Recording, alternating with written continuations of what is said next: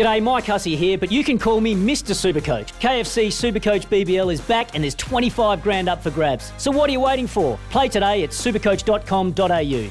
T's and C's apply. New South Wales authorisation number TP/01005. It is time to speak to a new interview, a new guest coming through on our show, and I'm absolutely pumped to introduce you to her. It's someone I've actually known for quite a long time. We haven't seen each other for a long, long time, but a big part of my cricket journey, and I'm welcoming in Mechelle Hare, who at the moment is the toast of, well, not only Cricket New South Wales, but Cricket Australia, as she's going to be coaching our Blind Cricket Australia side coming up. And Mechelle, thanks for answering my text message and being available for the show. Oh, Jen, thanks for reaching out, and really, really happy to be with you tonight. Oh, it's super cool. And let's start straight off the bat. Like, you were a coach of mine when I was playing for Cricket New South Wales back in the day. Yeah. You're yourself a Cricket New South Wales player of note, and you've stayed obviously involved in the game for a long, long time, giving back as a coach. How did you find your way across into the role you're currently doing? I saw the ACA sent out an ad because Blind Cricket were looking for coaching staff, or, not sort of mainstream cricket coaches that hadn't played blind cricket. And I thought, look, it looked really interesting because I'd never come across blind cricket before, and I was interested in terms of it being a bit of a challenge, and also I was curious. So I applied for the role, and luckily I got it, and I then went to Brisbane for a selection camp because the guys were heading off to India actually, and that's where my journey began. Oh, brilliant! And how do you? Obviously, you've been coaching, as I just mentioned, for years and years and years. How have you found this from a curiosity perspective, but also the cricket talent going around in this space? Have you just really found this to be a totally rewarding coaching experience? Absolutely. So it is challenging because there's 3 different blind categories or sight categories within the team. You've got your B1s, and so they're like your totally blind players. Mm-hmm. You've got your B2s, which have about 5% sight, so they might have like a really small tunnel that they look through. Okay. And then you have your B3, so that they've got the most sight out of all of your players. So within a team, you've got to have a minimum of 4 B1s, and a maximum of B3s, because your B3s have got your best sight. So Gotcha.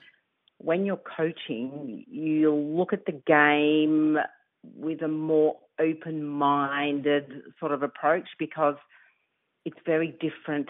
It's different, but very similar to what we call red ball cricket. So red ball cricket being your normal everyday sighted cricket.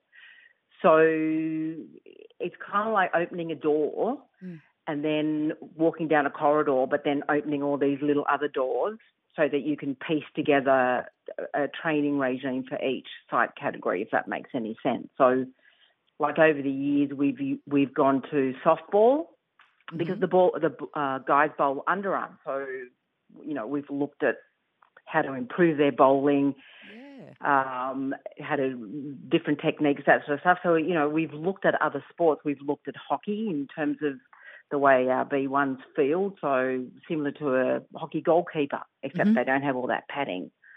So it's been really good because we've been able to look at other sports and how they train and what they do, but then we've also looked at mainstream cricket because there's a lot of similarities in terms of the technique when the boys are batting and the fielding. So, we still use throwing coaches and fielding coaches, and the fielding is very similar, except that obviously when you're doing a fielding practice, you've got to take into consideration the fact that some of the boys don't have any depth perception, so their range of catching is limited. Yeah, right. And other boys have really good catching skills. So you have to practice with those that have really good outfield catching skills, and then you have to modify all the drills to cater for those boys that don't have that long range fielding skill. So it's challenging, but as I said, it's also challenging in a good way from coaching, because you're always thinking of ways to improve the boys in a more technical sense. So, you know, a lot of biomechanics, that sort of stuff. So it's easy, but it's also quite difficult, and in that way it's quite challenging. And these are the national inclusion squads being named. I think it was sort of last week. Games coming up for your side in particular against New Zealand. I think 8th to the 17th of June, potentially, in and around that area of time.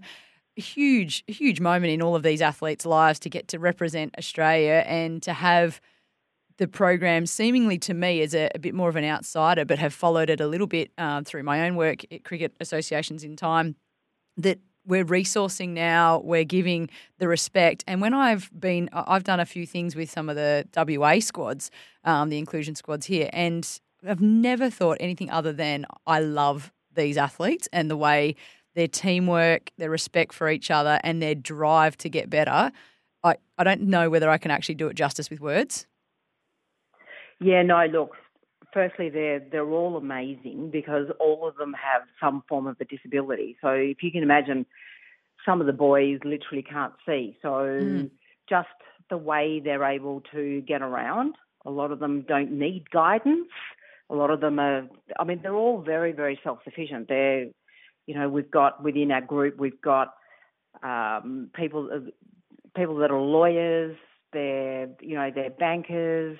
We've got one guy who's completely blind who's done the Sydney to Hobart yacht race. Oh wow! So, you know, they're just amazing people. Their strength and resilience is just phenomenal.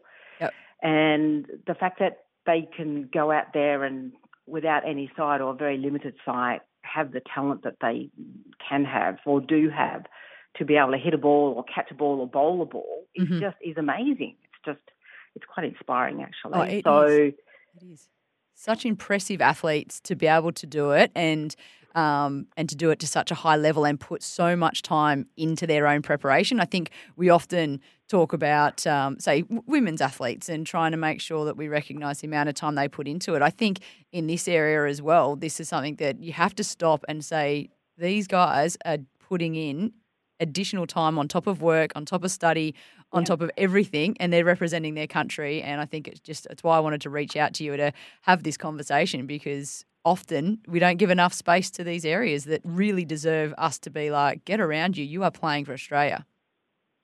Oh, absolutely. And like you said, these guys give up a lot. They give up a lot of their time to train, not just skills, but also all the fitness elements. You know, we're going away for 2 weeks, so these guys are giving up 10 days of work or 10 days of uni or 10 days of school to make themselves available to go away. Some of them have got families, so that's obviously a consideration for them. But yes, they're actually giving up a lot to be able to actually represent their country. So you do have to take, you know, your hats off to them, because as you said, they've all got full-time jobs or they're full-time studying, and then they've got to make time. And the other important thing to remember that sometimes I also forget is that these guys have to get somewhere, either with public transport or taxis or Ubers or relying on their family members, because they're actually classed as legally blind. They're not actually able to hold a driver's license. So, you know, it's not as easy as just saying, oh, let's go down the park and have a little bit of a training session, because then you've got to think, oh, how are the boys getting there? So yeah, the time management is a whole nother level of being elite with your time management and your commitment to the sport. It's not as simple as jumping in the car and driving 15 minutes to training. You have to plan that out. That's another, definitely area of commitment. Can't be questioned, can it? Now, is there any players, I know you don't want to play favourites, but is there any players that we should be on the lookout for from this tournament?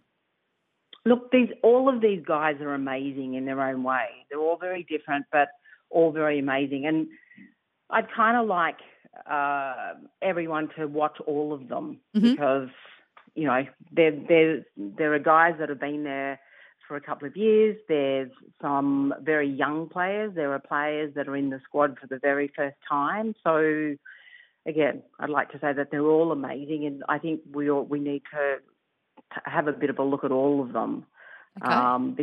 Because they are very different in terms of their site category. So, Yeah.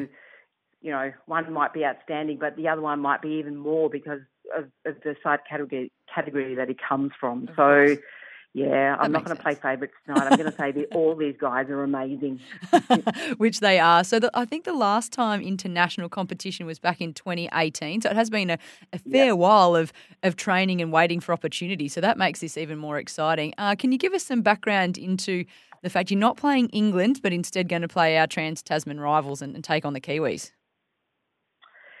Yeah, well, as you said, our last tournament we played was in 2018, and then obviously we came on board with Cricket Australia, and so the plan then was just to build a really strong base of players from what we had and potentially what was coming through. So then, of course, COVID hit, and whilst we were meant to go to England to play Ashes series over there, that never happened. So it all sort of came down to this series in June.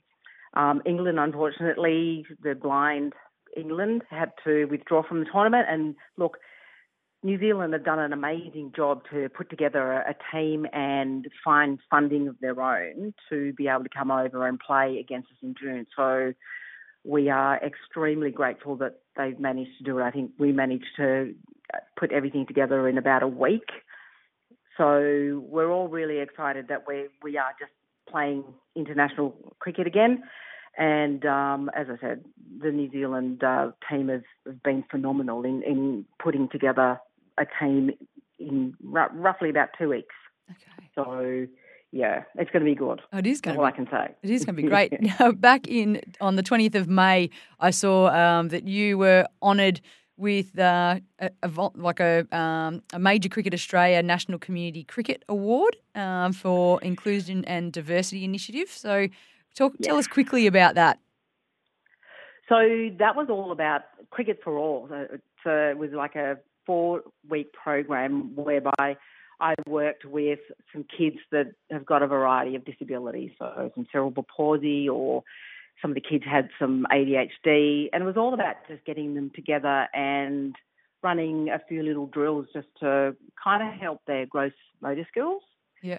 And again, that's just a lot of fun because you're teaching kids some skills, but using different things like bean bags and, you know, lots of batting tees, and I love it. Just getting the kids to, they just, you know, throw a bag into a hoop, or you play a game where you're just lobbing a ball to them, or just keeping them engaged for an hour. But at the end of the day, they're actually just using their hands, using their hand-eye coordination. So, you know, it was an award that I won for having a great deal of fun with a really lovely group of kids. So that's so good, Mechelle. I'll end it here with you, but thank you for spending time with me and the overnight crowd here on the Sports Entertainment Network. Going back to, you know, how you've inspired my coaching career and playing career from way back, and I think you definitely continue to live and breathe and show the actions of. I remember statements from yourself about leaving the game in a better place than you found it, and to see you still doing all of this stuff it makes my heart happy. So thank you so much for chatting to me tonight. Oh, thanks, Jen. And just to let you know, all the games from this series will be streamed live. So I'm sure there'll be something put out by Cricket Australia, just in terms of links and all that sort of stuff. So, yeah, it'd be great. I'll make sure as many people watched it as possible. Brilliant. And maybe we can catch up either during the tournament or post it and get an update if you're willing.